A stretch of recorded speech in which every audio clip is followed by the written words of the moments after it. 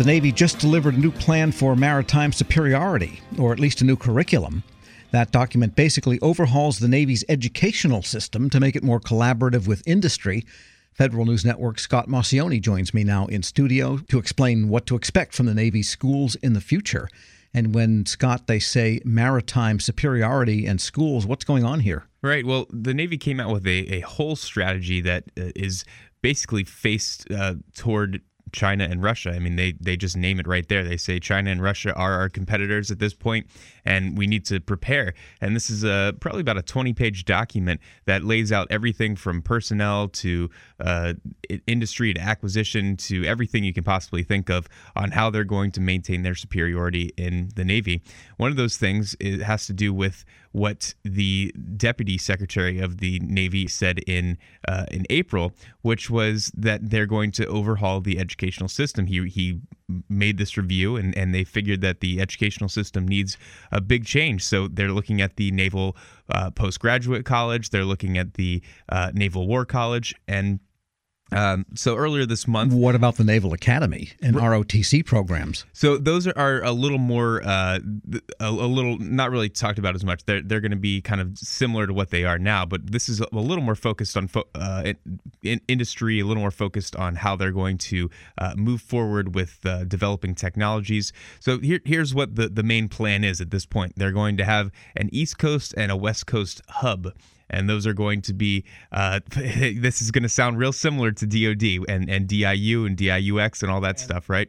And the Coast Guard. Right, yeah. So the East Coast Hub is going to be focused on collaborating with industry in concept development, and the West Coast Hub is going to be capability development, and they're going to be doing research. This is going to be research focused. This is going to be moving toward working with industry and collaborating on ideas. Even intellectual property will be an issue. And then on top of that, they're going to be creating a new directorate. It's a 3-star general, and it's going to be the warfight Admiral, you mean? Admiral, you're right. A director for warfighting development, and the position is going to be what the Chief of Naval Operations, John Richardson, said will be a learning engine for the Navy. It's going to be responsible for coordinating and aligning the Navy's education, experimentation, its exercise, its analytic efforts, everything that has to do with all that brain power that they have. Now, in a moment, we're going to hear an excerpt from Jared Serbu's interview with the Chief of Naval Research. Does it have any tie-in to what that group is doing? I'm sure that they'll work together since they have a lot of research in common. They're always taking people from the rising stars that are going into different areas. The postgraduate college obviously has doctors that are doing research and working in these higher institutions. They don't have anything explicitly laid out, but the whole point is to create that buzzword synergy, right? They want to create synergy between the research that they do, the exercises that they do, and then the schools that they have. So the exercises... So these are basically the doctrine schools where officers go for finishing and expanding their educations. Exactly, right.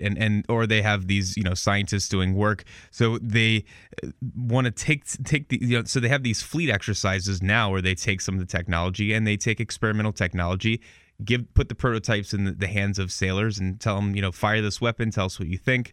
Then they have these doctrine schools, like you said, coming up with theory and doctrine, and then the research that they're doing in these schools, they want to put that all together in one and make it more comprehensive for technological development and for near-peer competitors. We're speaking with Federal News Network Scott Maucione, and I guess perhaps the Navy is worried that with the fact that China, they believe, has the capability with inexpensive types of weapons to basically sink carriers at will if they decided to do so.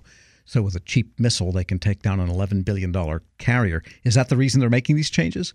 Well, I mean, the reason they're making these changes is because they want to, like the strategy says, keep their maritime superiority, and that includes basically everything: underwater unmanned vehicles. It has to do with keeping the carriers, or finding out if carriers are even part of the future. I mean, carriers are such a big investment, and you can sink these things so easily. Possibly, is it worth having that investment, or is it worth getting smaller ships when you do the 355? That's what they're trying to think about, and I think that they're realizing that they need industry more than ever when it comes to actually innovating on these types of things. Just as an aside, do they ever do exercises where they fire rubber missiles and torpedoes at carriers to see if they can fend them off? I'm not sure about that one. Thump. Well, we missed that one.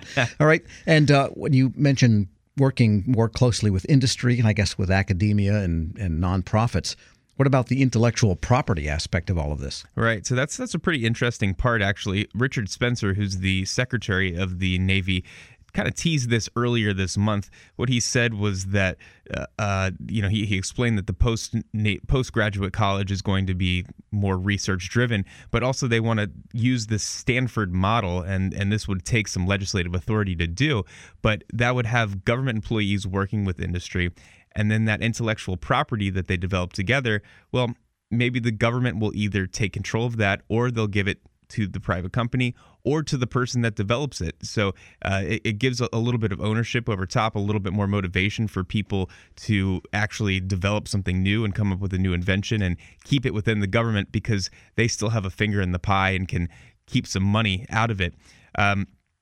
Another option would, and this isn't the only service that's thinking about this. Bruce Jetty, the acquisition chief for the Army, has had very similar ideas about this. He thinks that intellectual property needs to be reformed or just to move to a more licensing model for some of these industries.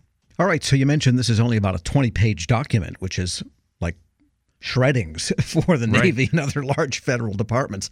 Then what else is in that strategy? Well, believe it or not, they have a ton of stuff in there that they, like I said, it goes from IT to personnel. Some of the goals that they set are finishing some of the important ships and things that they've been talking about, the LCS, stuff like that, in the early 2020s, and they put some serious deadlines in for acquisition.